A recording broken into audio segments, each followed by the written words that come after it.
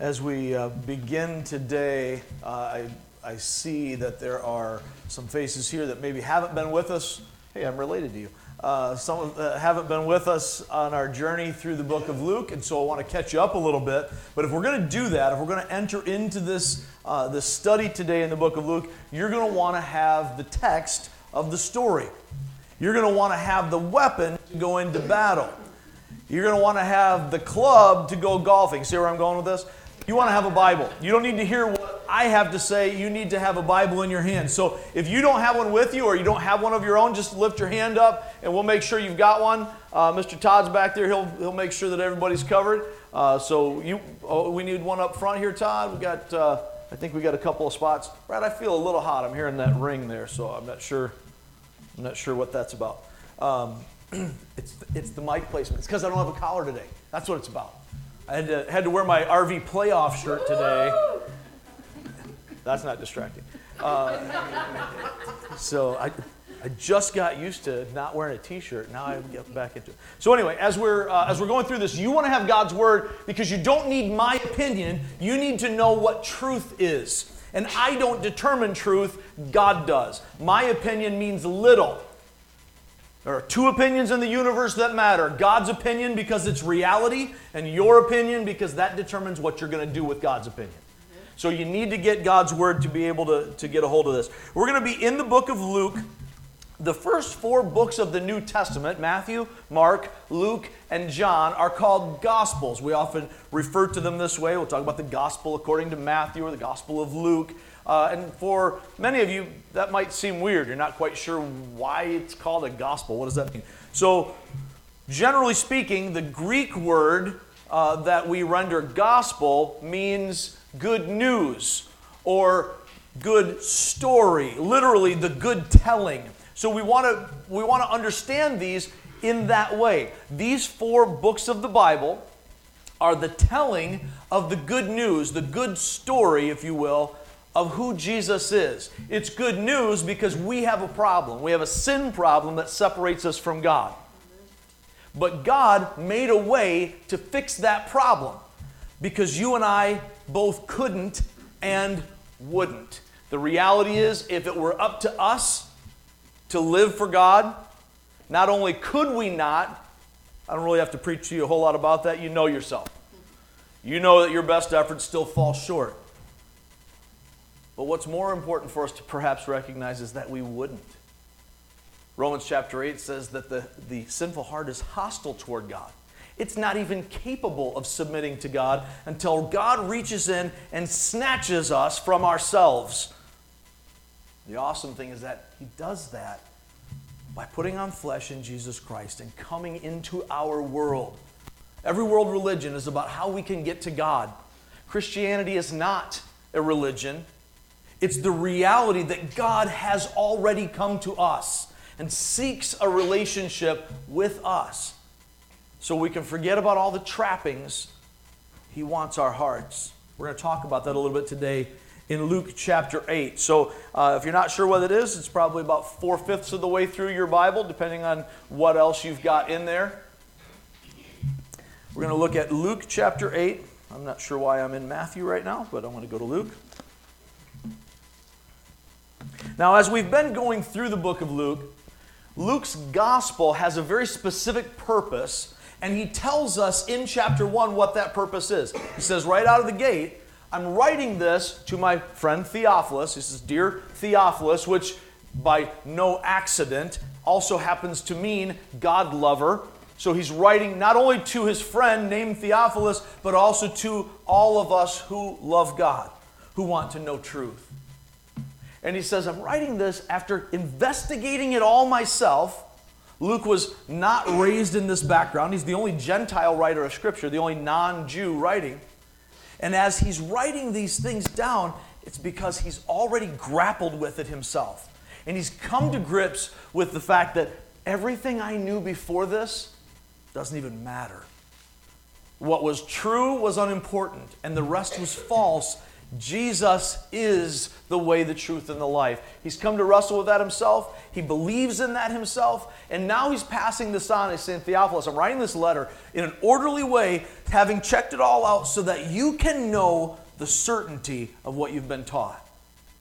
As we read the book of Luke, keep in mind the purpose of his writing is specifically so that we can know what to believe and that what we believe is worth believing. The theme of Luke's gospel is kind of summarized in Luke 19:10 as he talks about the fact that the Son of Man came to seek and to save that which was lost. Jesus came to outsiders, not to church people. Now, he does go and he preaches in what would be the church at the time, the synagogue. But his message isn't generally received by the good religious folks. It's received primarily by those who were considered the dregs of society. The drunkards, the prostitutes, the crooked politicians, the bullies.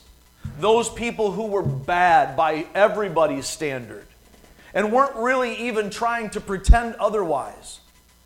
But when Jesus came to them and he gave them the message, which all boiled down to repent, the kingdom of God is near, and he says it in very authoritative ways, but as he comes and gives them the truth, the people that everybody else is rejecting get it. And the people that everybody else is respecting don't. That's a pretty big thing for us to recognize as we go through the book of Luke. Now, having preached throughout the countryside, and in his preaching has kind of upset the religious leaders because they were pretty comfortable, and what he's preaching is anything but comfortable. Now we get to a place in Luke chapter 8 where he's speaking again to the crowds, and he's speaking by telling a story. Jesus is a storyteller. So as he's preaching the message, he's not doing what I'm doing, standing up here and I'm going to say, here's truth, accept truth. Here's an illustration of the truth. Here's an application of the truth. He does that more in conversations, and he does plenty of preaching. But in this particular case, we see a pattern that evolves over, not really evolves, but becomes the standard for the ministry of Christ throughout the rest of this gospel. And it's highlighted here in chapter 8. Let's read the story together. I'll be reading from an older edition of the New International Version than what you have if you have one of our paperback Bibles that we passed out here. Or if you're reading a newer edition that was updated in 2011. So if the words sound a little bit different, it's the same, but a different rendering than what you'll hear from me perhaps. Starting with verse 1. After this, Jesus traveled about from one town and village to another, proclaiming the good news, the gospel, of the kingdom of God. The 12 were with him. If you were with us, you know that just a short time before this, he called apart from his followers, from his disciples, 12 that were made special messengers. The word we use for that special messenger position is apostle. It's a unique position to this time in the New Testament for those who personally saw Christ and were commissioned by him. So apostles in that sense do not exist today. There are many people can use that term apostle, and in a general sense, as a special messenger, it can apply perhaps appropriately. But more often than not, it's being used in ways that are not necessarily fitting. Because these are folks who were specially set apart by Jesus. So the 12 are with him. Here's another significant piece. Verse 2. Also some women who had been cured of evil spirits and diseases. Here are their names. Mary, called Magdalene. You may be familiar with her. You may be seen movies or heard stories about her. And much of what you've heard may be not biblical. So Mary, there's no place in the Bible that tells us that Mary was a prostitute, that she was a woman of ill repute. We see that she was a woman who had 7 demons cast out of her. Other things that have been ascribed to various traditions do not have a biblical or even necessarily a historical credibility to them. But we see here that Mary, known as Magdalene, she's from the area of Magdala, from whom 7 demons had come out, was among these women. Verse 3, Joanna, the wife of Chuza, the manager of Herod's household. Susanna, and many others. These women were helping to support them out of their own means. Before we go on with the rest of it, I just want you to grasp this. Luke is pointing this out in a very patriarchal society, in a very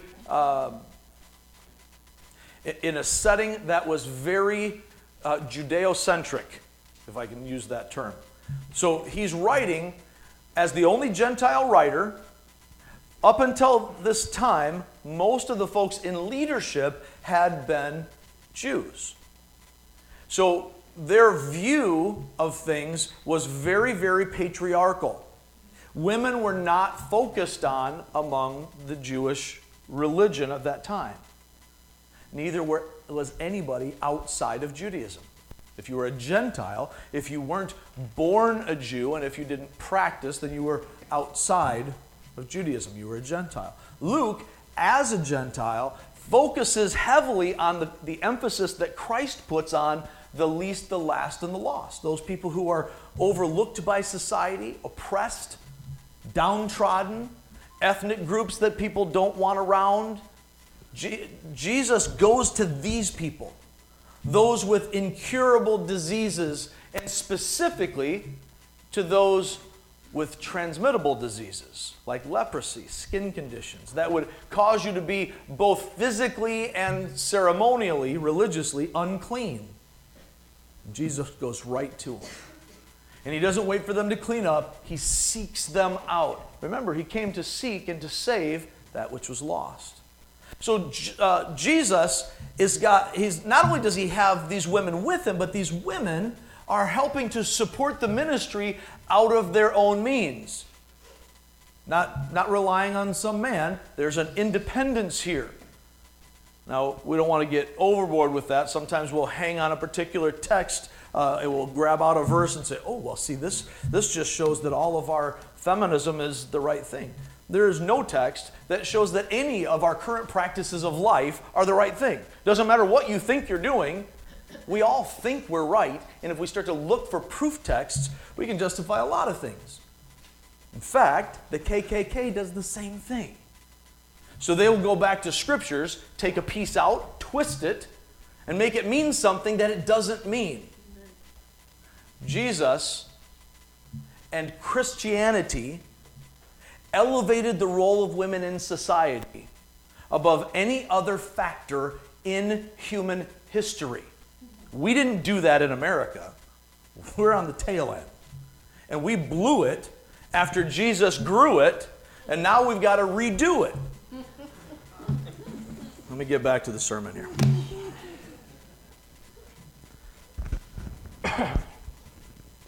I'm going to use up all my time getting set up here. So they're helping to support them by their own means. Let's pick up with verse 4. While a large crowd was gathering, that tended to happen when Jesus was preaching. While a large crowd was gathering and people were coming to Jesus from town after town, he told this parable. A farmer went out to sow his seed. And as he was scattering the seed, some fell along the path. It was trampled on, and the birds of the air ate it up. Some fell on rock, and when it came up, the plants withered because they had no moisture. Other seed fell among thorns, which grew up with it, and choked the plants. Still other seed fell on good soil. It came up and yielded a crop 100 times more than was sown. When he said this, he called out, "He who has ears to hear, let him hear." This was a favorite phrase of Christ we'll talk about in a little bit. His disciples asked him what the parable meant. He said, "The knowledge of the secrets of the kingdom of God," I would underline that phrase, secrets of the kingdom of God, if it were me. "The knowledge of the secrets of the kingdom of God has been given to you.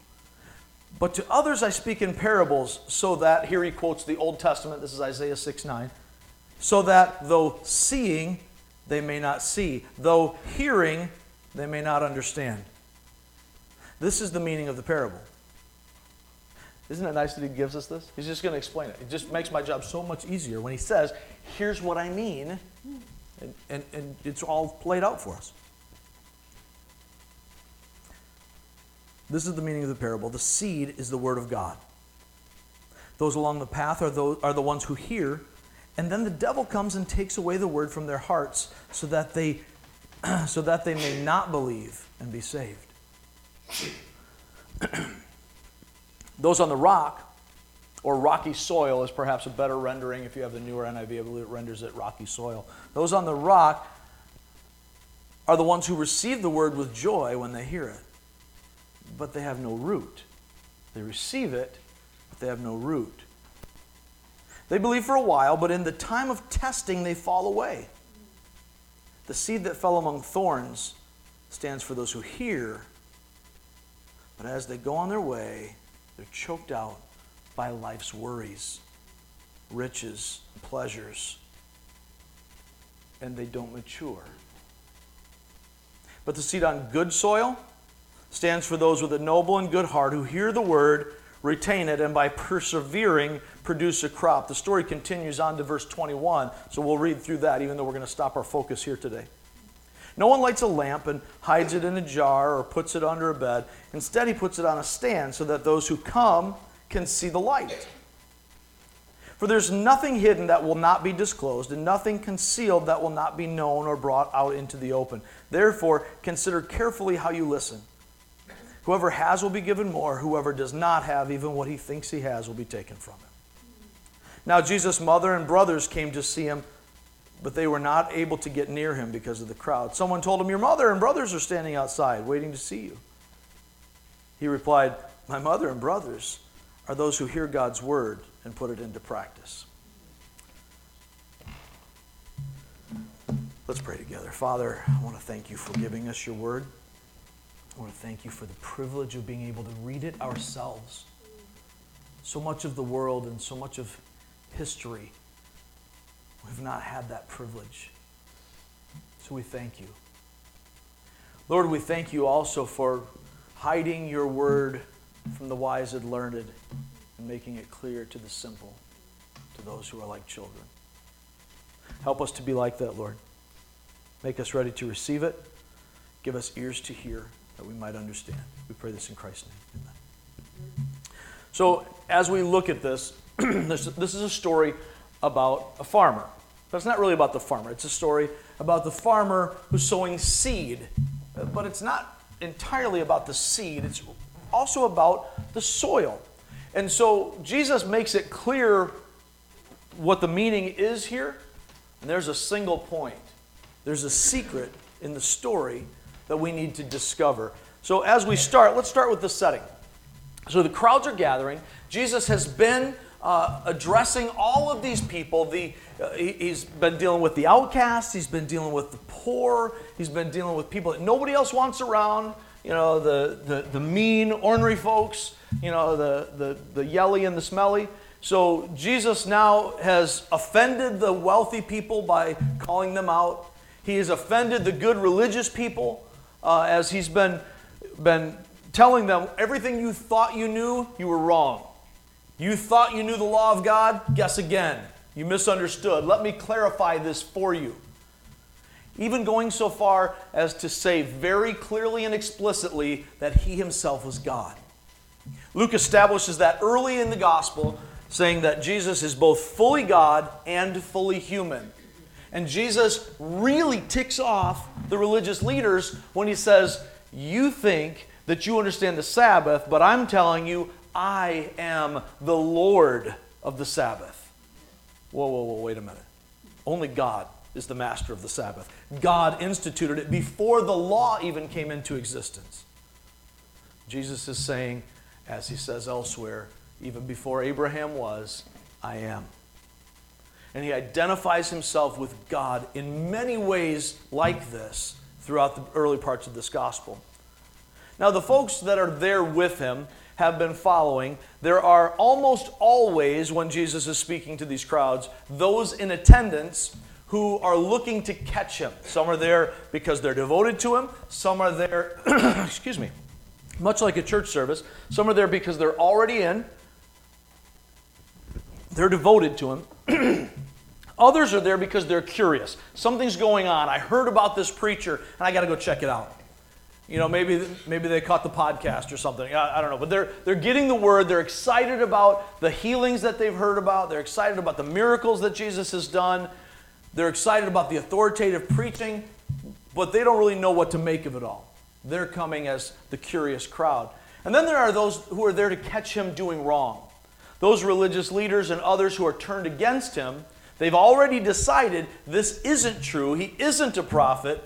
And therefore, let's go listen so we can tear him apart. I got to confess, many people that share much of my doctrinal background, the beliefs that I would hold to be very clear biblical teaching, seem to get caught up in that lately.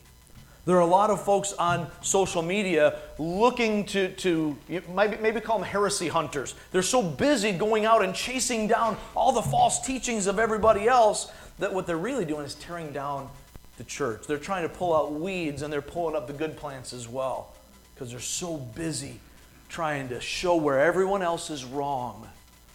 It doesn't do you any good to be right in your doctrine if you're not right in your heart and your treatment of other people.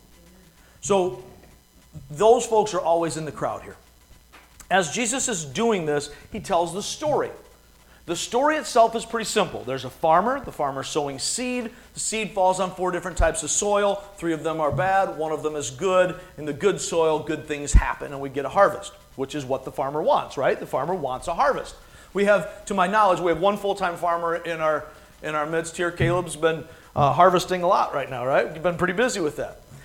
This is the time of year that the farmer looks forward to. The rest of the year is work. This is when you begin to have it pay off, right? So if you plant a field, I'm looking at Caleb because it's good to put him on the spot and make him uncomfortable when he's at church. So when you plant a field and the field doesn't come up, you're not feeling good about that, right? This is a bad situation. We got to figure out why so we can fix it. Because the point of sowing the seed is the harvest. The point of planting is the harvest. Now, the farmer here does it a little bit differently than what we do. Modern farming involves a lot of machinery and very orderly rows, but ancient farming in this agrarian society involved casting it out. You would scatter the seed somewhat indiscriminately. It's a little bit like preaching the gospel. Jesus is out here preaching the word to everybody. All the 4 different soil types are getting this same seed of the Word of God. We don't know who's going to receive it and who's not. So we just keep sowing. And that idea of sowing and reaping is pretty prominent in the Scripture. Today, we're focusing on these soil types. So we've got the setting, we've got the story, and then we have a little piece that I'm going to call the sorting. Yes, I was trying to have some alliteration, so I stretched a little bit on this. But this is what we're talking about. There's a sorting that takes place.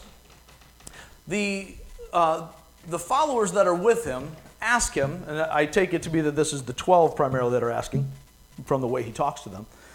They're asking him, in verse 9, what he meant. What's the deal? In another rendering of this in Matthew and also in Mark, they ask, why are you speaking in parables? In fact, let's take a look at it. Turn to Matthew chapter 13. So if you're in Luke, back up to the left.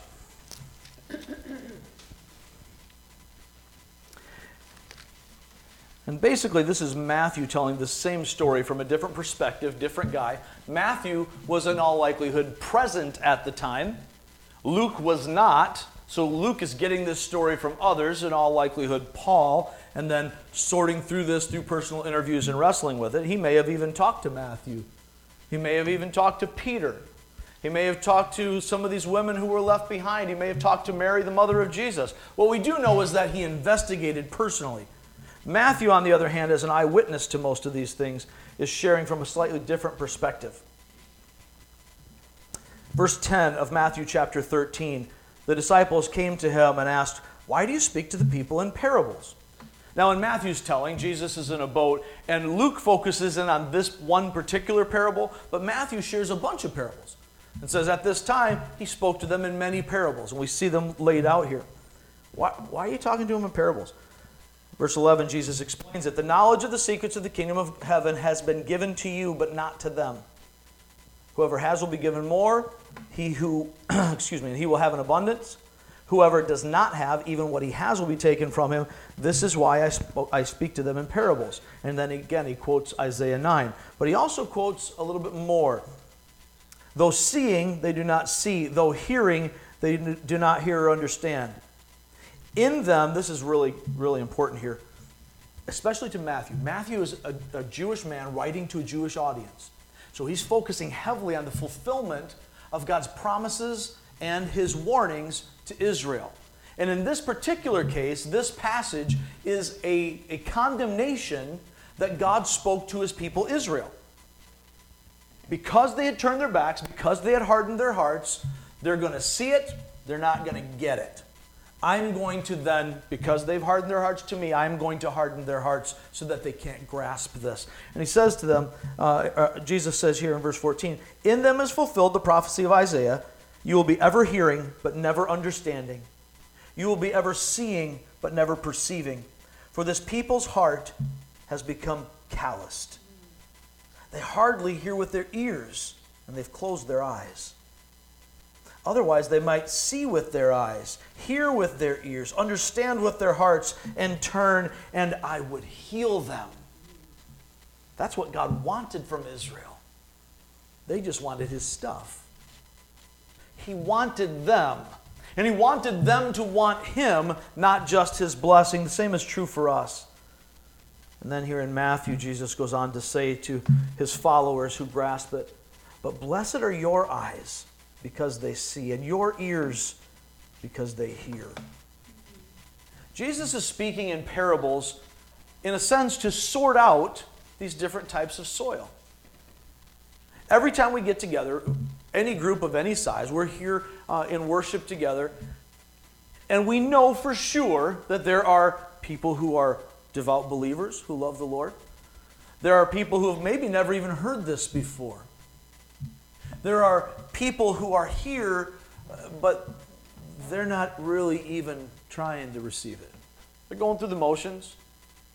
Maybe they've been in church their whole lives, but their hearts are hard. We have people who are so consumed with other things that they just really can't even focus on God. And one of the things that really troubles me is so often in our churches, and I pray that if this is you at Real Life, that you become painfully uncomfortable. So often in the American church today, we have believers who are more interested in the show, more interested in the emotion. Man, that was a great song. Man, I was crying during that song. We were raising our hands in worship. And you all know me. I'm a crier. I can admit it. Get over it. All right. That does not diminish my masculinity, not one bit. But the reality of it is, if I'm caught up in the, okay, that might. But if I'm caught up in the emotion of it, if I'm caught up in the feelings of it, if I'm caught up in this moment because that preacher was just dynamic and boy, he got me. It just really got me in the heart that day. Then the next day, when stuff gets hard and I don't have roots and I'm not looking for something deeper, it gets to be a real struggle. Before I entirely sidetrack my own sermon, I want to come back. The parables are the sorting. Now, to go back to Caleb, because since he's here, I can pick on him. When you go out and you harvest, we use a combine out there, there are shakers and screens that are going to sort out the grain from all the other stuff, right? All of the things that you want to get fall through, and the things that you don't want to get go out, and they shoot out the back, and they do what unwanted things do. They dry up and disappear and blow away in the wind. But the good stuff stays. Jesus is using this like a harvester, like a combine, to be able to sort out those who are here for real and those who are just part of the crowd.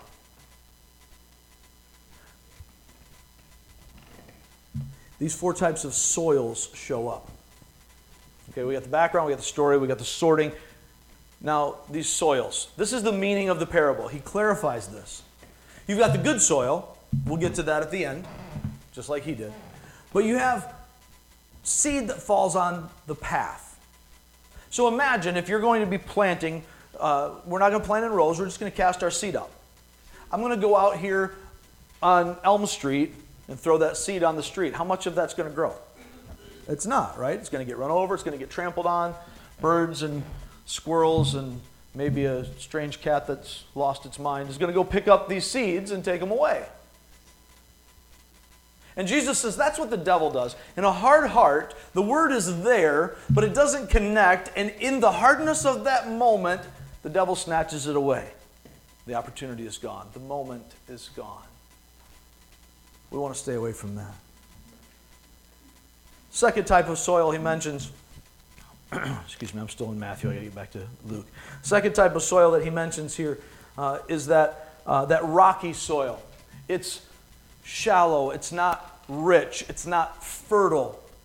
And the seed, it takes root, it germinates, it begins to grow up, but it doesn't have any depth. It doesn't have any roots going down into the meaningful places where you get the moisture and the nutrients. It's just sitting up in the topsoil. Rocky, dry. And it grows fast because it gets that sunlight on it hot. But the problem is it doesn't last. That's true for most things in life, by the way. Just a little sidebar, not necessarily coming from our text, but just a reality. Things that come fast usually don't last. Just a principle to keep in mind. So all your quick money schemes, throw them away. Not a healthy way to go. Now, back to the story. This is a problem. This is a problem in receiving the gospel because we can receive it, but if it doesn't take root, then we're going to struggle. We'll get to the detail of that in just a little bit here. But by now, in hearing these soil types, you should begin to identify some things. And maybe you're seeing yourself. Maybe you're seeing yourself in one of these 4, and hopefully by the time we get done, we can take the maybe out of that. The third type of soil that we see, it's good soil. So there's a start. So the seed takes root. And maybe the seed is getting good moisture and nutrients to carry out the metaphor of the parable. We're really talking about doctrine and truth and teaching, and you're getting that growth, right? The problem is there's a lot of other stuff growing around it. And those thorns, those weeds are choking it out. And for us in life, we get choked out by a lot of things. And it's not that we didn't receive it, it's not that we didn't take hold of it, it's that we've been distracted. And we don't grow, we don't mature because our focus is on other stuff. That's important for us to recognize. Lastly, is the good soil. Now this is the only kind you want, right? Right, Caleb? You only want stuff that's growing. So notice here that in the good soil, it grows, and Jesus doesn't go into a lot of detail about it. It grows and it produces a crop, produces a harvest. Why? Because that's what it's supposed to do. A good seed in good soil, in good conditions, will always produce a crop. If not, it's either not good seed. We know the Word of God is always good seed, amen? I'm going to try that again. We know the Word of God is always good seed, amen? Amen. See, now I feel a little more like a Baptist or something. Get some amens in here. We're not Baptists, but we'll take it. Get those good amens. If you've got good seed and you've got good soil, the person that's receiving it, and the conditions are right, in other words, that soil is being maintained properly, it's being watered, it's being fertilized, then you will always get growth and production. It's interesting that Jesus mentions only 4 types. I want to make sure I'm really, really clear about this. Every single one of us falls somewhere in the spectrum of these 4 types. So when I said maybe earlier, take the maybe out. Find yourself here because you are in one of these 4 categories, and so am I. and we need to figure it out. Jesus says that there's a secret here. That's why he's telling these parables, because not everybody's going to get it. In the other Gospels, he points out that this is a mystery that's been hidden, but is now revealed to you. Paul points that out in several of his letters, that the mystery that's been hidden from the beginning is now revealed in Christ. Here's the secret of the parable. It is our core reality for today. When the word takes root, it produces fruit. Now, it's simple, and I apologize if it sounds like I'm trying to come up with something catchy. It was the best way of saying it that I had. I want you to be able to remember it, but I don't want it to become trite for you. Because this isn't about how I word it. It's about the truth of God's Word. What is He saying here? And the single point that Jesus is making among all the smaller points is that when God's Word gets in us, and it digs into us, and we receive it, and we retain it, and we persevere in it, then it produces a harvest in our lives. When the Word takes root, it produces fruit. Say that with me. When the Word takes root, it produces fruit. We got to remember this. Not just today. It's not going to be a quiz here. I'm not going to call you up and say, hey, did you write down the core reality? Because every single day of your life is your quiz. That's your test. What are you going to do with it?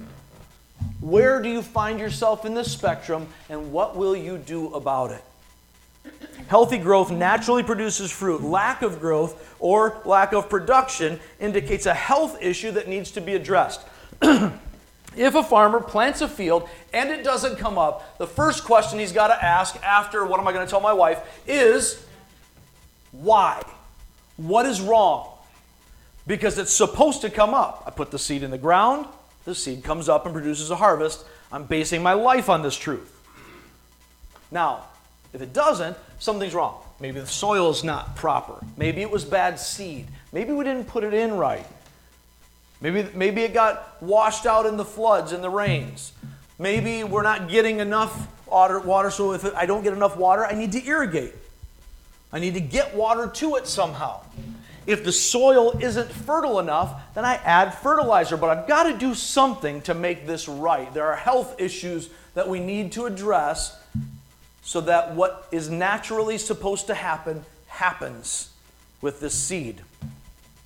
So when the word takes root, it produces fruit. And we want to take a look at how can we address these things. There are 4 soil types, and we're going to see in this some things that become obstacles for us to being the right kind of soil type. First, let's take a look at hardness.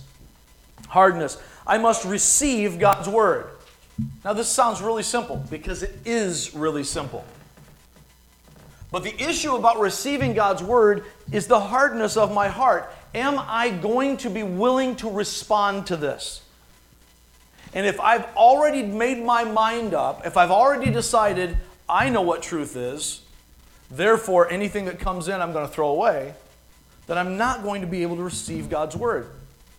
Now, take a look at Romans chapter 1. You can keep your mark in Luke so that we can come back there. But turn to the right, past John, past Acts, to the book of Romans. And in the first chapter, Paul is describing the human condition. Anyone who tells you that Paul is talking about any particular group of people is sadly mistaken at best and is deceitful at worst. Paul is talking about all of us as humans. And every single one of us is separated by God from sin. And as a race, the only race in the Bible is the human race. So as we look at the race of man, we have all fallen, both individually and collectively. Excuse me. We're going to pick up with verse 18. Romans 1:18 and following. The wrath of God is being revealed from heaven against all the godlessness and wickedness of men who suppress the truth by their wickedness, since what may be known about God is plain to them because God has made it plain to them. For since the creation of the world, God's invisible qualities, His eternal power and divine nature, have been clearly seen, being understood from what has been made, so that men are without excuse. For although they knew God, they neither glorified him as God nor gave thanks to him, but their thinking became futile, and their foolish hearts were darkened. Although they claimed to be wise, they became fools, and exchanged the glory of the immortal God for images made to look like mortal man and birds and animals and reptiles. Therefore God gave them over in the sinful desires of their hearts to sexual impurity for the degrading of their bodies with one another. He goes on to describe more of this, but the point is, because we decided we know better than God, that was the nature of what happened in the Garden of Eden. The serpent said, hey, God's not really telling you the whole story. Good-looking fruit, have a bite. Hey, you know what? Maybe God's not really right. Maybe I know better. I'm going to have some of that fruit. Guess what? Spoiler alert. God's always right. So when God says this is going to bring death, it may not be the death that you thought was coming, but it's coming. The death is here. And ever since then, we've had to suffer through that, and all of us do the same thing. There's a hardness that we have. Flip to the middle of your Bible to Psalm 95, verse 8. For most of you, your Psalms will be right in the middle. We're very, very close to it. The psalmist writes in this, as he has been, as he's referring back to what God said to his people in the desert. They had hardened their hearts against him, and they grumbled against God. And this same passage is quoted in the book of Hebrews as a call to the gospel. The psalmist writes, today, if you hear his voice, do not harden your hearts as you did at Meribah, as you did that day at Massah in the desert. God is calling us. We have a choice. If you harden your heart, you cannot receive the gospel. The gospel is what we need. The gospel is where we find truth. John 1:12 tells us that as many as received him, to them he gives the right to become children of God. Now, we use that term a lot, children of God, as if everybody's a child of God, and that's not really accurate. When we talk about it in that broad sense, we're speaking of people being created in God's image. But this is very specific. Those who are children of God are those who are special in a unique relationship to him. God loves everybody, right? Yes, he does. But some, his heart breaks over, for they're destined for destruction. But for as many as receive him, so that the Lord came to his own, and they didn't receive him. They rejected him. Speaking of Israel, but also speaking of the rest of us. When we reject the one who is made to save us, but when we receive him, in that receiving, he changes our identity. In a full adoption, we become his child by choice. With all the full rights of a natural-born child, we become co-heirs with Christ. And everything that is spiritually true of Jesus is spiritually true of us. And the Father looks on us the same way he looks at Christ, as holy. If you're a believer in him, if you have turned from your way to his way and received the gospel, then you're a child of God. Not because you deserve it. Raise your hand if you deserve it. Anybody? Do you deserve to be a child of God? Now, some of you probably think that, and you're not going to raise your hand because it's pressure in here, right? But I've seen at least 5 times in the last 24 hours on various social media platforms, all of these things saying, you're good enough, you are worthy of respect, you are valuable, you are good. And if we're honest with ourselves, we already know it's a lie. You already know it.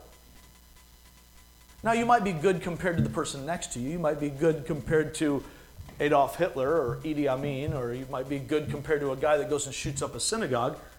That's pretty low-hanging fruit. I'm faster than that chair, too. That doesn't really help a whole lot. But holiness is measured against God's standard, and every person falls short of that standard. If we harden ourselves to Him, then we're not going to be able to receive the gospel. But if we do, 2 Corinthians 5:17 tells us that we are new creatures. You're new, restarted. And God gives you a new heart. Throughout the book of Ezekiel, He uses that terminology. He uses that constant terminology that I will take the heart of stone out of you, and I will give you a heart of flesh, a soft and responsive heart. Let that hardness go. Ask God to give you a new heart that can receive the gospel. We see also a shallowness. Now, if you will know right now, based on your own response here, whether you have hardened your heart against God. And if you're thinking, boy, I already know all this kind of stuff. This guy, he's so off the mark. Well, then you probably fall into that path. But you may think this is a really boring sermon. And if you think this is a really boring sermon, then it's possible you fall into the next part. Because if you're measuring the sermon by the preacher, then we're still in rocky soil. If you're measuring the church by the band or the music or the decor, if it's religious enough or too religious, we're judging it by human standards. Well, what we need to be looking at is, am I able to get the Word of God here? Our hunger needs to be for more than the shallow emotion of religion. I must pursue God's Word. I wrestled with what word to use here. I need to pursue it. A seed in the soil is looking for something. Not consciously, they don't have a brain, but they do function in a certain way. And in the interest of survival and growth, that seed is seeking moisture. And when it begins to break out of that hard shell on the outside of the seed, it takes in moisture, it takes in nutrients, but it actually goes out into it. Then it puts down roots, and those roots spread out into the ground. And if they find something, they keep going to take more and more and more. Is that how you treat God's Word?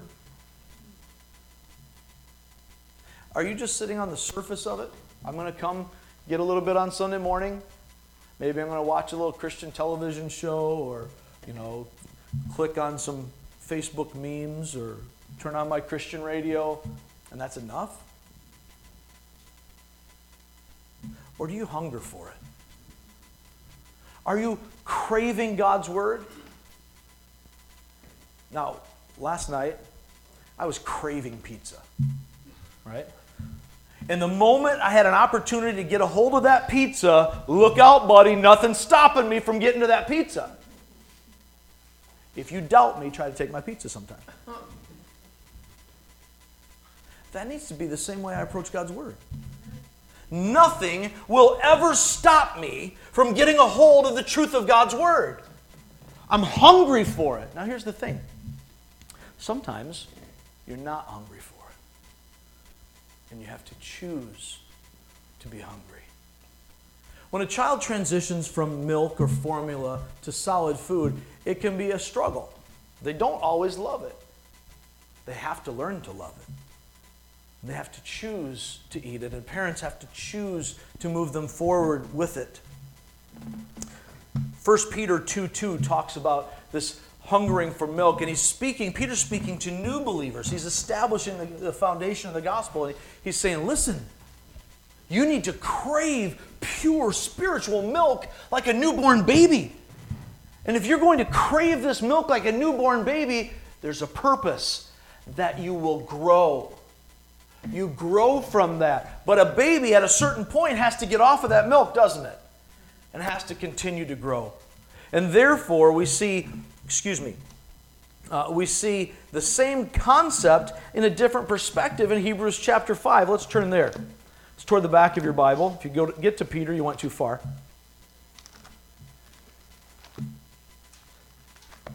Hebrews is right before James.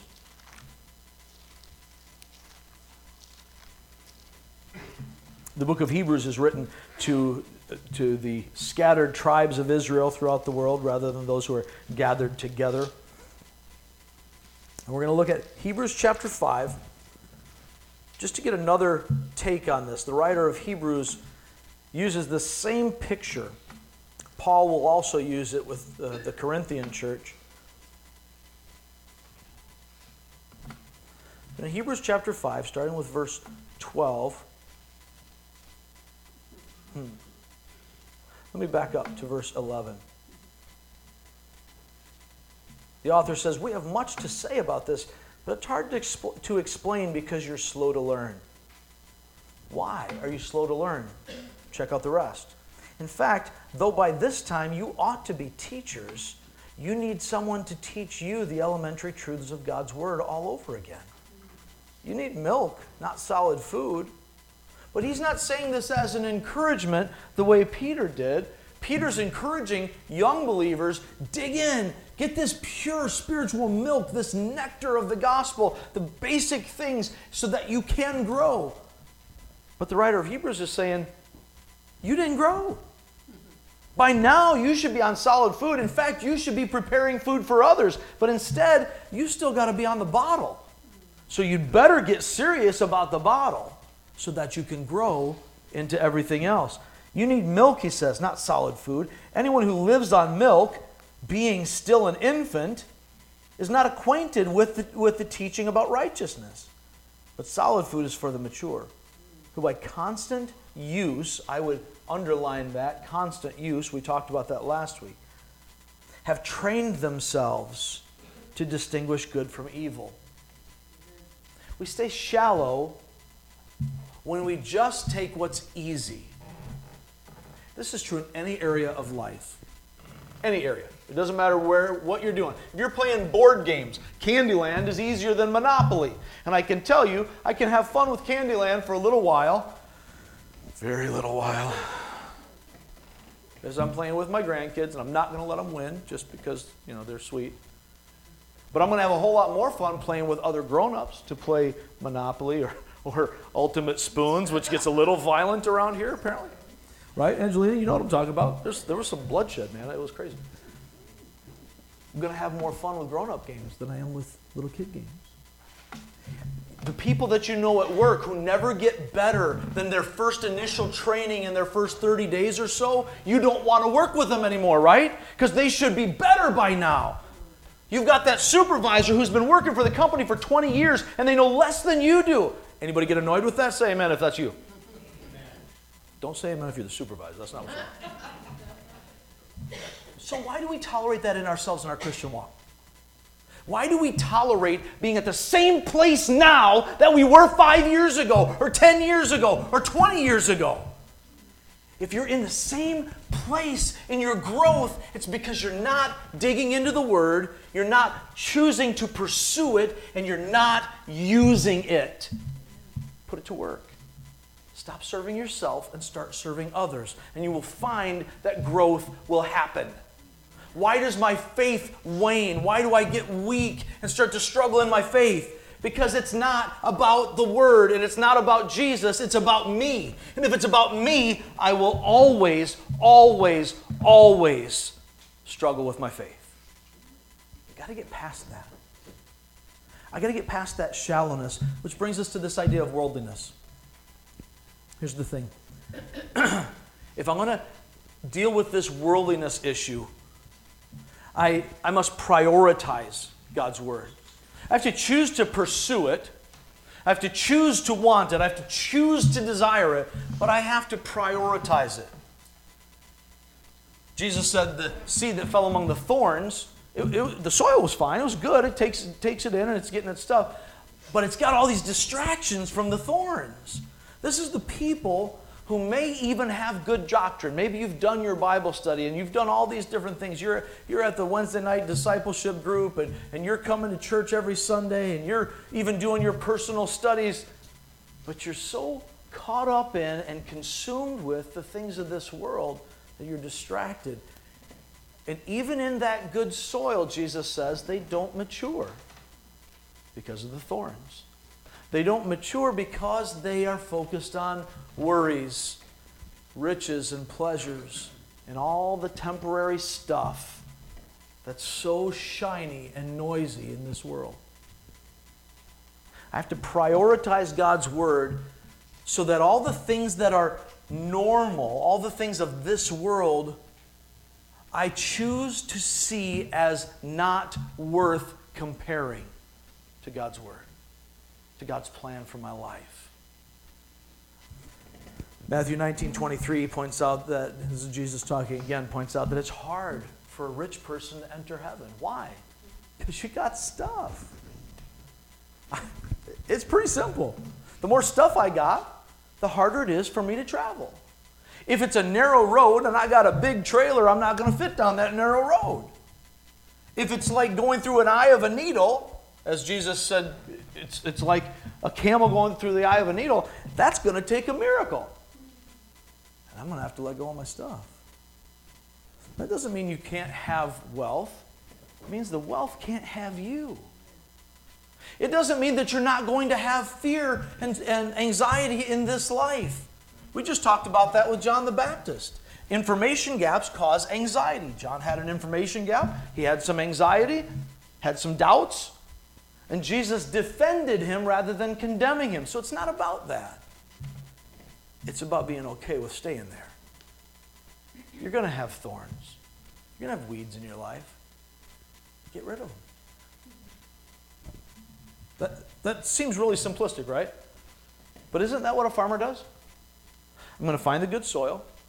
I'm going to take the soil that I have. I'm going to make it as good as I can. I'm going to enrich it. I'm going to put nutrients in there with fertilizer. I'm going to make sure it's got good water. And when the weeds come up, I'm going to get them out of there. I'm going to put some herbicide down or whatever means it takes. I'm going to try to do everything I can to get rid of anything that will diminish my harvest. I have to deal with this worldliness in my life. James 4:4 says, "You foolish person. Don't you know that being friends with the world means you're an enemy to God? You're choosing the things of this life over Him." Set that worldliness aside. Matthew chapter 6 is one that we go to a lot. And we see it. It's talking about money and worry. Jesus says, store up your treasures in heaven. And, not here on earth where moth and rust destroy. Strike that, reverse it. So, and don't worry about tomorrow. Tomorrow will worry about itself. Seek the kingdom of God. The rest will be taken care of by Him. His point is not so much about money. He says very specifically, you can't serve both God and money. The point is about seeking God ahead of everything else. Whether you're talking about good things and your wealth and your blessings, or hard things and all the difficulties. I'm so caught up in my marriage is falling apart right now. Hey, I'm sorry. Focus on Christ. How could you say that? You're so heartless. How could you tell me that? I'm hurting right now. Yes, I understand. But the answer to a wound is not to keep messing with the wound. Go to the doctor. Focus on this great physician. Focus on the healer. But I lost my loved one. Yes, and you'll lose more loved ones. What are you going to do now? You're going to reject the only place that you can find life because you hurt too much?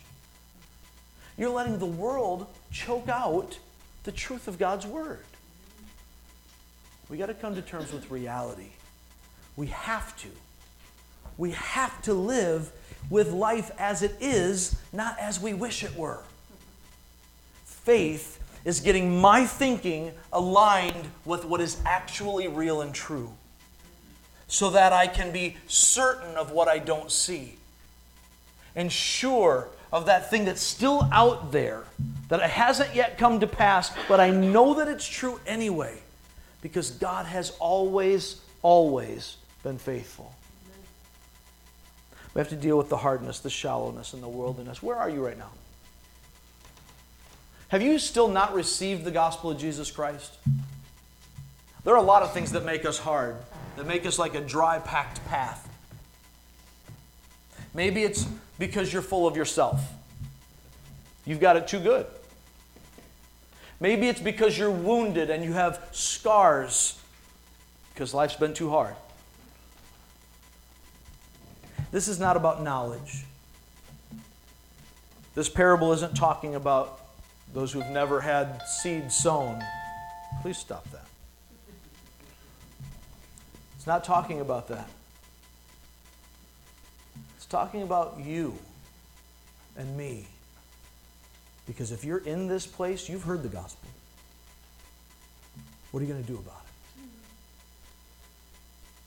Have you received the gospel, but you're still a baby Christian? Now, if you are legitimately a baby Christian, great. That makes sense. Nobody gets mad at a baby for having to have its diaper changed and drinking from a bottle. But when you're 12, you should probably not be drinking from a bottle anymore. You don't need to have a sippy cup when you go to high school. Nobody likes that. How do we deal with that? There's something seriously wrong, and we recognize this, don't we? When a child doesn't develop and grow, we recognize that there's a health issue. You've got to address that health issue. Don't tolerate shallowness in your life. And don't tolerate being consumed by the things of this world. Colossians 3:1 through 5 talks about setting our minds, our hearts on things above. Since we have been raised with Christ, if you've received the gospel, then you have died with Him to yourself and you've been raised to a new life in Him. If you've been raised with Christ, then set your mind, your eyes, your heart on things above where Christ is. Because that's where your life is. Your glory comes later. All this is temporary. This is just training. Or do you find yourself in this fourth category of soil? Fruitfulness. Now, to be in this category, I must reproduce God's Word. I must reproduce God's Word. Now, I want to start this with a very offensive statement by saying that if you find yourself, if you think that you are in this category of the good soil, and you are not producing, this isn't you. You're in one of those other categories. Jesus doesn't give us the option of good soil, receiving the good seed, and nothing happening. Every single person who receives Jesus Christ is born again. You don't come to Christ and have Him say, nope, sorry, you're not elect, you're not chosen. No, if you came to Christ, that's how you know you're elect. If you come to Him, if you want to be saved, you can be saved. Every single person ever created can be saved by simply saying, Lord, I'm yours. I recognize my sins separate me from God and I want life. Please give it to me. And when you receive that seed, you're not perfect. You're born again. And you have to learn to grow. Just like a seed, just like an infant. But that's part of the process. And as you grow, if you are in this fourth category, it always, inevitably, to varying degrees, results in fruitfulness. In Matthew's version, and I believe Mark's also, he says some 100-fold, some 60-fold, some 30-fold, but always production. Luke just goes right to 100, man, because he's an outsider. So when he got the gospel, it's like, boom, I can't imagine anything else. So big production, way more than was sown. What kind of fruit? Galatians 5:22 and 23. Fruit of the Spirit. We're not even going to turn there for the sake of time. But these are the character qualities produced when the Holy Spirit of God is in you. Goodness, kindness, gentleness, faithfulness, self-control. I lost count. There's 9 of them. But they're all one. It's all one fruit. It's a collective thing. The reality is, if he's in you, he's going to come out of you. If he's not coming out of you, then you better start taking a look at, is he in me? Yes? Then what's wrong with my soil? Do I need to do some fertilizing? Do I need to do some watering? Do I need to pull some weeds out of my life so that I can grow and produce fruit? I'm going to have you turn to one last passage. There's so many that I would love to have you look at, but I'm just going to have you turn to Matthew. Again, if you're still in Luke, you're going back to the right. Matthew chapter 28. This is the command of Christ. Incidentally, if you have a program in front of you, I want to have you circle John 15. I've got those verses written down for you. I want to have you circle John 15 so you can look that up on your own. But I want to have us jump right to Matthew chapter 28. Many of you will know this as what is often called in church world the Great Commission.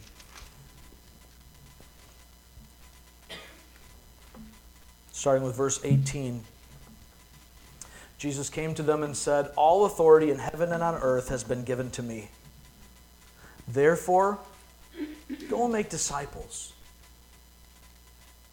Therefore, go and make disciples of all nations, baptizing them in the name of the Father and the Son and the Holy Spirit. In other words, identifying them with this rebirth, identifying them with God, and teaching them to obey everything I have commanded you. Remember the writer of Hebrews saying, by now you ought to be teachers? How can I teach if I didn't learn? Now, I know that we got a big emphasis on collaborative learning and education today, but nobody's asking 7-year-olds to teach the class. Why? Because they're 7-year-olds. They don't know yet. But if you've got a 7-year-old who needs some tutoring, every high schooler ought to be able to help out with that. Because you ought to know more than a 7-year-old. That's exactly what the writer is saying. That's exactly what Jesus is saying. If you are mine, if my word is in you, and you are receiving it, pursuing it, prioritizing it over the things of this world, then you will be reproducing it by making disciples and teaching them these things so that they can grow and make disciples. In all this, I have to understand this reality. You have to understand this reality. It's the secret of the story. When the word takes root, it produces fruit. There are no other options, and it is controllable. I get to decide what I'm going to do with the soil of my heart. I get to choose whether I will pursue knowledge and understanding in God's Word, or whether I'm just going to take the easy route. I get to decide if I'm going to choose to value the things that are eternal over the things that don't last, but are so shiny and noisy in my face.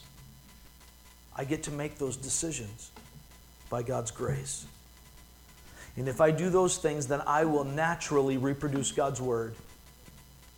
I'm not doing it, He's doing it in me. So if it's not happening, I need to question what's happening leading up to that. Why does it matter? Because it's reality. Ultimately, that's what we're talking about with all this. It matters because it's reality.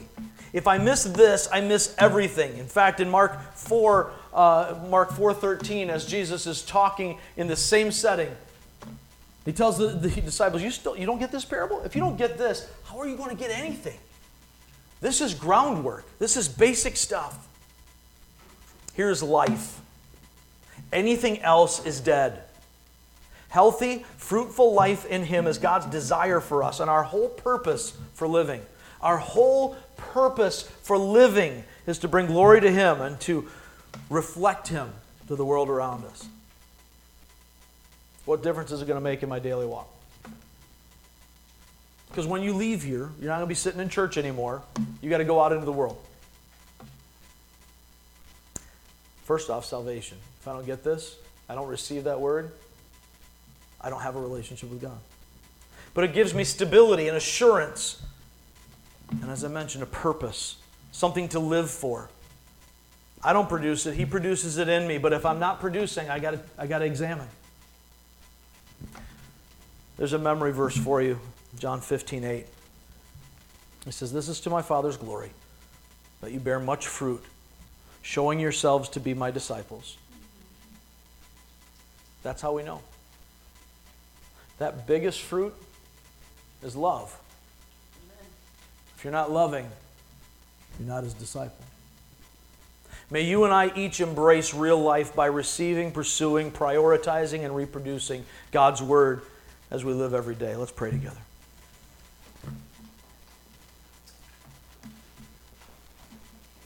Father in heaven, you have given us your word. You've revealed truth to us in a way that is astonishingly easy to understand. Throughout the ages, you've kept it veiled. And now, Lord, you've made it clear. You revealed yourself in Christ, and you seem fit for us to be able to actually read your word. Help us to receive it, Lord. Help us not to harden our hearts.